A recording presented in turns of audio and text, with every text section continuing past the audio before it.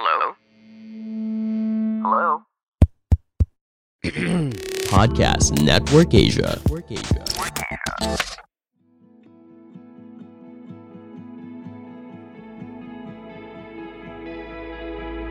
Hi, hello, welcome to the Go Deep podcast. My name is Denmark, and we would like to welcome you. If this is your first time, hello. We're glad to have you here. Today, I want to talk about a topic, and this is close to my heart. And this is about you changing, but no one believes that you've changed. I'm sure maraming nakaka-relate dyan. Yung nagbago ka naman talaga, nagbago na yung buhay mo. Pero bakit ba parang ayaw kang paniwalaan ng mga tao? So, let me open with a story. And this is a story of the boy who cried wolf. So, the story goes is, in a village, there is this boy na kinuha nila, na taga doon din sa village, to tend to the sheep. No? So, siya yung magbabantay nung mga tupa every day, habang yung mga farmers, yung mga villagers, gagawin nila kung ano yung kailangan nilang gawin for that day. So, pupunta on top of a hill, and during that time, sa kwento, maraming mga iba-ibang wild animals, at ang notorious doon is yung wolf. So, kaya siya kinuha para magbantay ng sheep is para mabantayan niya yung wolf, na hindi kunin yung kanilang mga alaga. So, matagal nagbabantay yung bata, binabantayan niya yung mga tupa. Syempre, boring, wala namang computer games noon, wala naman handheld, wala naman cellphone, So naisip niya, gawa kaya ako ng for fun lang. Sabihin ko may wolf, Tapos tingnan natin kung ano mangyayari. So that's what he did. He cried, wolf, wolf, wolf, wolf. So narinig ng mga villagers sa baba ng hill. Nagtakbuhan sila ngayon paakyat ng hill. Dala-dala yung mga gamit nila, yung mga pitchforks, yung mga pamatay ng wolf. And pagdating nila doon, they saw this boy who was laughing. That para bang, asan yung wolf? Nasaan yung wolf? Sabi, wala. Pinagtitripan ko lang kayo na wala naman talagang wolf. So, syempre, naturally, yung mga tao mababad trip sa kanya. So, bumaba na yung mga tao. And then the boy was left alone again to tend with the sheep. And then, a few moments later, an hour later siguro, as time passed by, tinawag niya ulit yung mga tao. Sumigaw na naman siya. Sabi niya, wolf! Wolf, there's a wolf, there's a wolf. And then naturally, mga tao nagtakbuhan na naman, umakyat na naman. Was looking for the wolf, ready to kill it, ready to defend their sheep. And they saw the boy laughing again. Parang pinagtatawa, ang galing niyo, ang bilis yung mauto. And nainis na talaga yung mga tao. So sabi nila sa kanya, no, don't do that. If there's no wolf, don't say it. Maybe next time, pag ginawa mo yan, wala nang maniwala sa'yo. Oo na, sabi ng bata, sure, whatever. So, bumaba na yung mga tao. And then, he tried it again for the third time. But this time, it was not a joke. This time, meron na talagang wolf. At nagulat na yung bata kasi meron na talagang wolf. So, he was shouting, sabi niya, wolf! Wolf! Guys, totoo nang merong wolf. Meron na talagang wolf. Ganun siya, And yung mga tao, yung mga villagers sa baba, hindi na siya pinapansin. Niloloko lang tayo niyan. Huwag na natin siyang pansinin. Huwag na tayong umakyat. So eventually, nagtaka sila ba't hindi umuwi yung bata? Ba't hindi siya bumaba after the whole day? Siyempre, susoli niya yung mga livestock. So inakyat nila ulit yung bata. Gabi na. Sabi ng bata, umiiyak siya. Totoong nagkaroon ng wolf. Totoong merong namatay na sheep. Pero hindi niyo ako pinansin. Hindi niyo ako inakyat ulit. Nung sinabi ng mga tao, yan, kasalanan mo yan. That's your fault. Sabi niya sa'yo, don't cry, wolf. Tapos, bumaba na yung mga tao. There was this one guy na naiwan. Sabi niya, so what have you learned? I understand what you're going through, but don't lie again. Sabi ganun nung matanda. So, we know that story. And to me, I can relate to that story, not because I cried wolf, although sometimes I did, but I'm the same as the boy, na nagbago na ako at totoo na yung nangyayari, natutunan ko na yung lesson ko, but no one believes me. And I think it took a long time before people really believed again that boy. Kung dadagdagan natin yung kwento, matagal siyang pinaniwalaan siguro ulit. And nakaka-relate ako doon.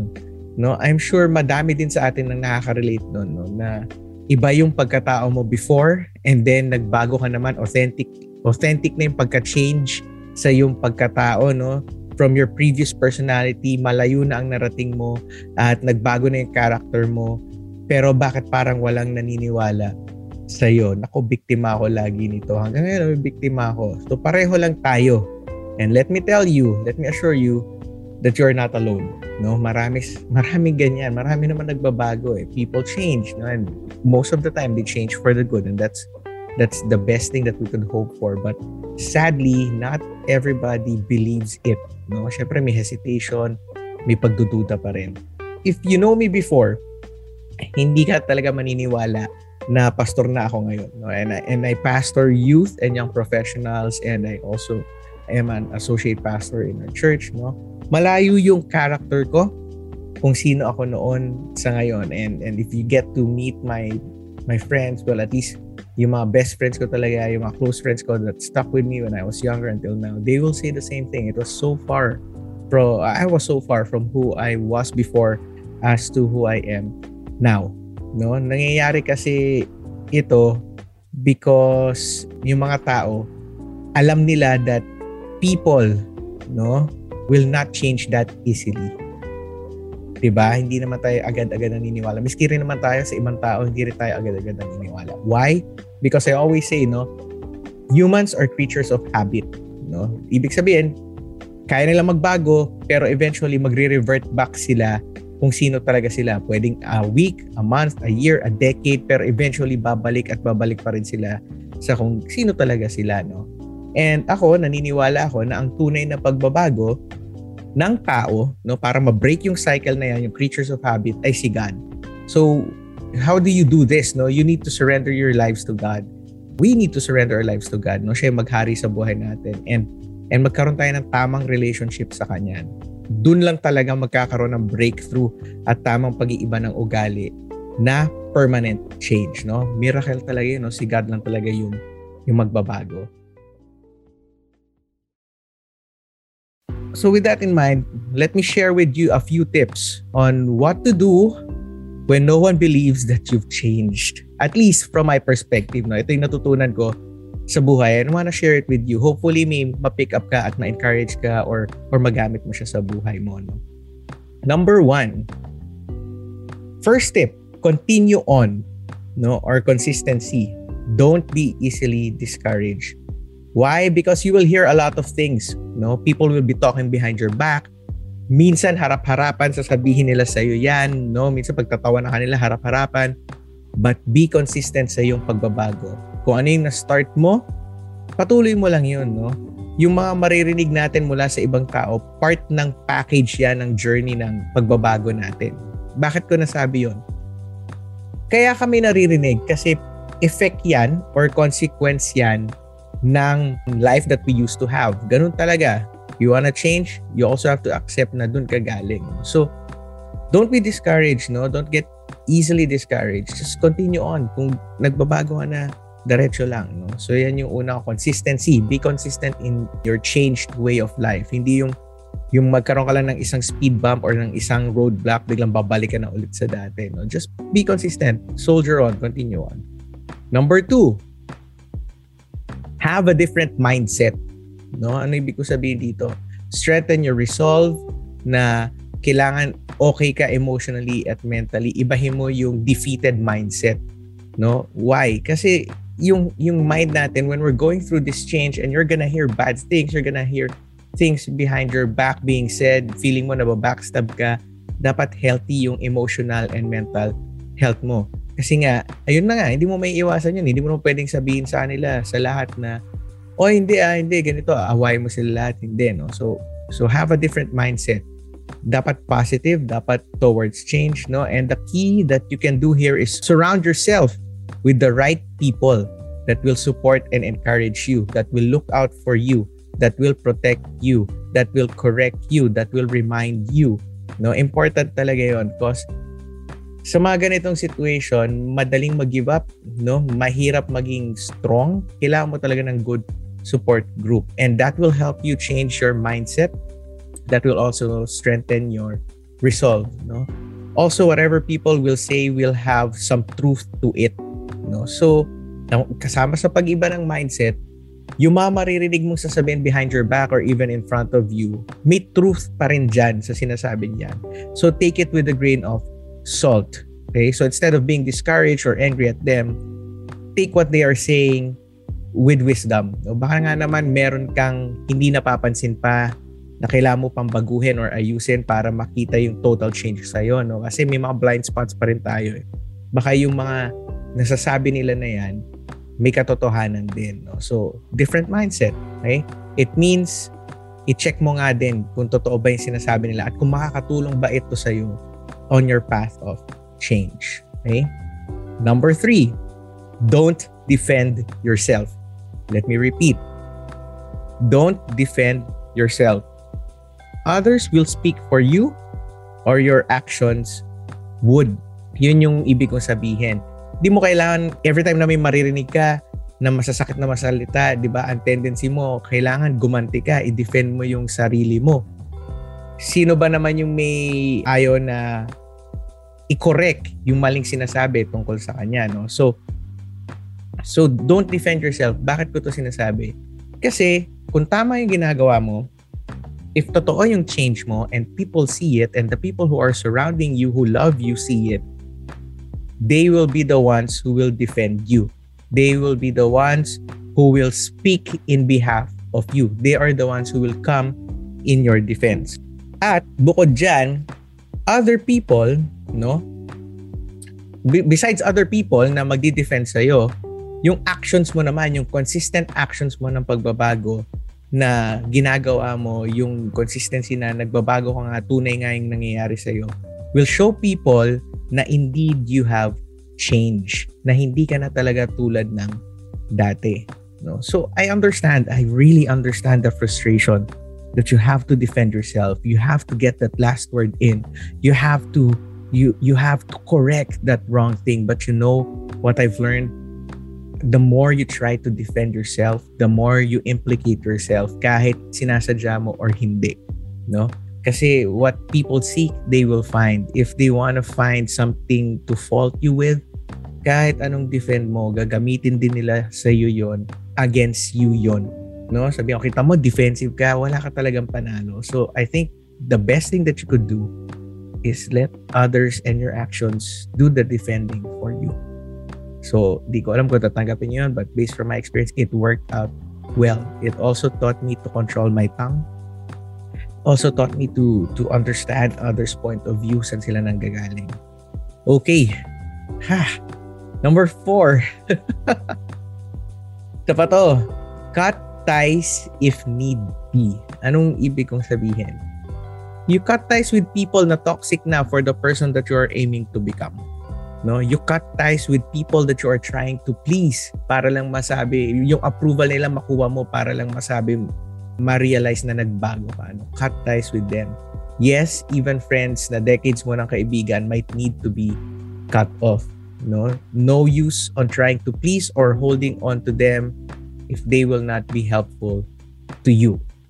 Masakit yun, no? Kasi relationship yan eh. But, some relationships really will not be good for you in the long run. And in fact, the more you grow older, the more you realize na you will have fewer friends and those few friends will be your true friends, no? Cut off, I say cut off ties, but don't close doors. If somewhere along the way they would still want to be your friend and really support you, then by all means, no, reconcile, open the door of friendship ulit, maging friend pa rin kayo. But right now, in your process, in your journey, no, some people or even activities you need to cut off, if you need to. So have the courage to do that. And lastly, be at peace. And it includes being patient. Why? Because this process takes a long time. For people to see that you've changed, it will take a very long time. It will not be overnight, although we all want it to be overnight. It can be years, and even after na natanggap ka na nila, they'll still look at you with suspicion. They'll still look at you with those sets of eyes, So be patient, but be at peace at where you at. Ano na yung na-achieve mo? Anong ginagawa mo? Anong tinatahak mo? Be at peace with that. Okay? Be at peace with yourself. There will be a lot of setbacks. A lot of frustrations, no, and a lot of pains. But, resolve yourself, have a change of mindset, be consistent. Those are part of the package, no? You have to be at peace with that. Tanggap mo dapat yun, na mangyayari yun, no? And it's part of the journey, it's part of the process. Be patient and at peace with who you are and where you are going. How do you do this? Celebrate your small wins and mark them as milestones, no? Kung dati sinungaling ka everyday, no, small wins, half day na lang. Joke lang, no? But you get the idea, no? If you notice small wins, small milestones, so celebrate mo siya. Lagay mo, sulat mo sa journal, no? Lagay mo sa, bumili ka na isang bagay na makaka-relate. Basta maalala mo siya. It helps. It helps you continue on the path, no? And trust the process that you're going through kahit na parang matagal at walang katapusan. Yan yung mga mahirap gawin, ano? Yung pag hindi mo nakikita yung end in sight, but trust the process. And also, when we talk about peace, part of this is being at peace with people that you have offended or hurt. So to the best of your abilities, make peace with them. Again, mahirap siya, but that's part of you being a changed person. You have to admit your faults, and the mature thing na makikita mo when you're maturing is that you reconcile. You try to make amends, no? It doesn't have to be a fixed friendship agad. At least man lang makapag-sorry ka, at least man lang makapag-apologize ka, at least man lang magkaroon kayo ng closure kung gusto nyo, ganun, no? That's also part of being at peace. Whew! Mahirap, no? Kasi ako, continuing pa rin yung process. In fact, may mga times na kahit pabiro, sa harapan ko, sabihin nila, oh, di ba, pastor ka? Di ba? Tapos pagtatawa na nila, parang, minsan you just take it in the chin, you laugh at them, tapos sabihin mo na, oo nga minsan din, di ko rin alam kung paano nangyari yun, no? Pero gano'ng kabait si Lord, no? Gracious pa rin talaga siya. So if you're going through this, no, if you've changed and you know that you've changed and people don't believe you, hey, you're not alone. And let me encourage you again to continue on, to have a different mindset, strengthen your resolve. Don't always defend yourself. Sometimes you can, but most of the time you will not. So don't defend yourself. Let others speak for you, or your actions speak for you. Cut ties if it needs to be removed, even activities, even actions, no. Remove them and be at peace, be patient with the process, and reconcile with people that you have to reconcile with, to have closure with. Ayun, so hopefully, no, meron kayong napulot doon at nakatulong sa buhay ninyo, sa mga pinagdadaanan ninyo. And pupunta tayo doon sa yung segment na inaabangan ko every episode, no? Kasi we really read your comments, your questions, yung mga messages niyo sa amin, binabasa namin siya, and sometimes we reply privately sa private message, sometimes dito sa inbox question, no? Sometimes nagiging discussion din namin tatlo yun, no? Kung pwede siyang maging episode, just keep them coming, and isa sa mga proof na binabasa namin yun, no? Dahil love namin kayo, ay merong inbox question, at ito yung inbox question natin for today. Okay, may nanliligaw sa akin na LDR, long distance relationship. I said yes with inhibitions, pero na-realize ko na hindi pala talaga ako ready sa LDR setup. Paano ko sasabihin na hindi ko na kaya, nag-invest na si Kuya Boy siya ng time and resources sa akin? Nako, no? Tapos tama pa, LDR. Me and my wife, we were LDR. 2 years in our relationship, and a year after namin makasal, LDR kami before kami nakapagsama pa. 1 year after nang nakasal na kami. So, I want to address this, no? Nasasagutin natin to. Anong gagawin? Paano ko sasabihin? Wala tayong ibang sagot kung hindi be honest, no? Say it with grace, no? Sabihin mo talaga sa kanya na Wala na-realize ko talaga na hindi pa pala ready at hindi pala mag-work sa akin yung LDR. So, maganda sabihin mo na yun, come clean, no? Be honest, sabihin mo na sa kanya na hindi ka magsusurvive ng ganon, hindi ka okay sa ganong setup. Kahit na nag-invest na siya sa'yo ng time, ng resources, pinupunta ka niya, alam mo, mas okay na to have the conversation now while you are not yet deep pa sa relationship nyo, no? Na at least ngayon, alam mo kung ano yung gusto mo, alam mo kung ano yung mag-work out, no? Kesa yung papatagalin nyo, and then eventually you're still gonna have that conversation in the future, mas mahirap yon, no? So, if you're gonna ask me, ang sagot ko dyan, sabihin mo na now, no? As early as now, ayusin mo na yung relationship mo, no? Sabihin mo, I can't. Pag sabi nung isa kong mentor, yung isa kong nakausap, when we were having conversations na ganito dati, sinabi niya rin sa akin, isa sa mga advice niya, kung ayaw mo, hurt the person now. Kasi kahit ano naman gawin mo, may masasaktan no? Pero medyo ganun yung advice niya sa akin. No? So sabihin mo na ngayon, no? Masasaktan yan, masasaktan din yan. Pero mas masakit yan pag pinatagal mo, tsaka mo palang din sasabihin mag-i-ending pa rin kayo, mas masakit yon kasi mas marami na at mas malalim na yung relationship. So if you're decided at alam mo na it won't work for you, no? Kahit nag-invest na siya, wag mo pang hinayangan yon. Mas manghinayang ka yung time na mawawala or time na masispend with you trying to work things out pero pinipilit lang, no? Mas nakakapanghinayang yon. Okay? So hopefully so kausapin mo siya, no? Be honest, be as honest as you can be, but also be gracious, no? So yun yung advice ko dun sa inbox question natin. And you know guys, we really appreciate your messages and questions for us. So keep them coming, no? You can message us, you can talk to us if na-realize mo na meron kang tanong or meron kang kwento or gusto mo lang may kausap or to be prayed for. If you would like to share your insights with us, don't hesitate to message us on Facebook or Instagram. It's at Grow Deep Podcast. So we would love to hear from you. Thanks for listening. And we would like to remind you that this podcast is brought to you by Podcast Network Asia.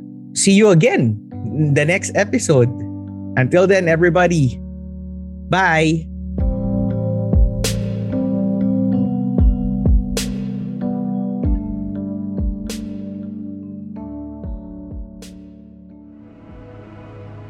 The views and opinions expressed by the podcast creators, hosts, and guests do not necessarily reflect the official policy and position of Podcast Network Asia, the hosts of the program, or other programs of the network. Any content provided by the people on the podcast are of their own opinion and are not intended to malign any religion, ethnic group, club, organization, company, individual, or anyone or anything.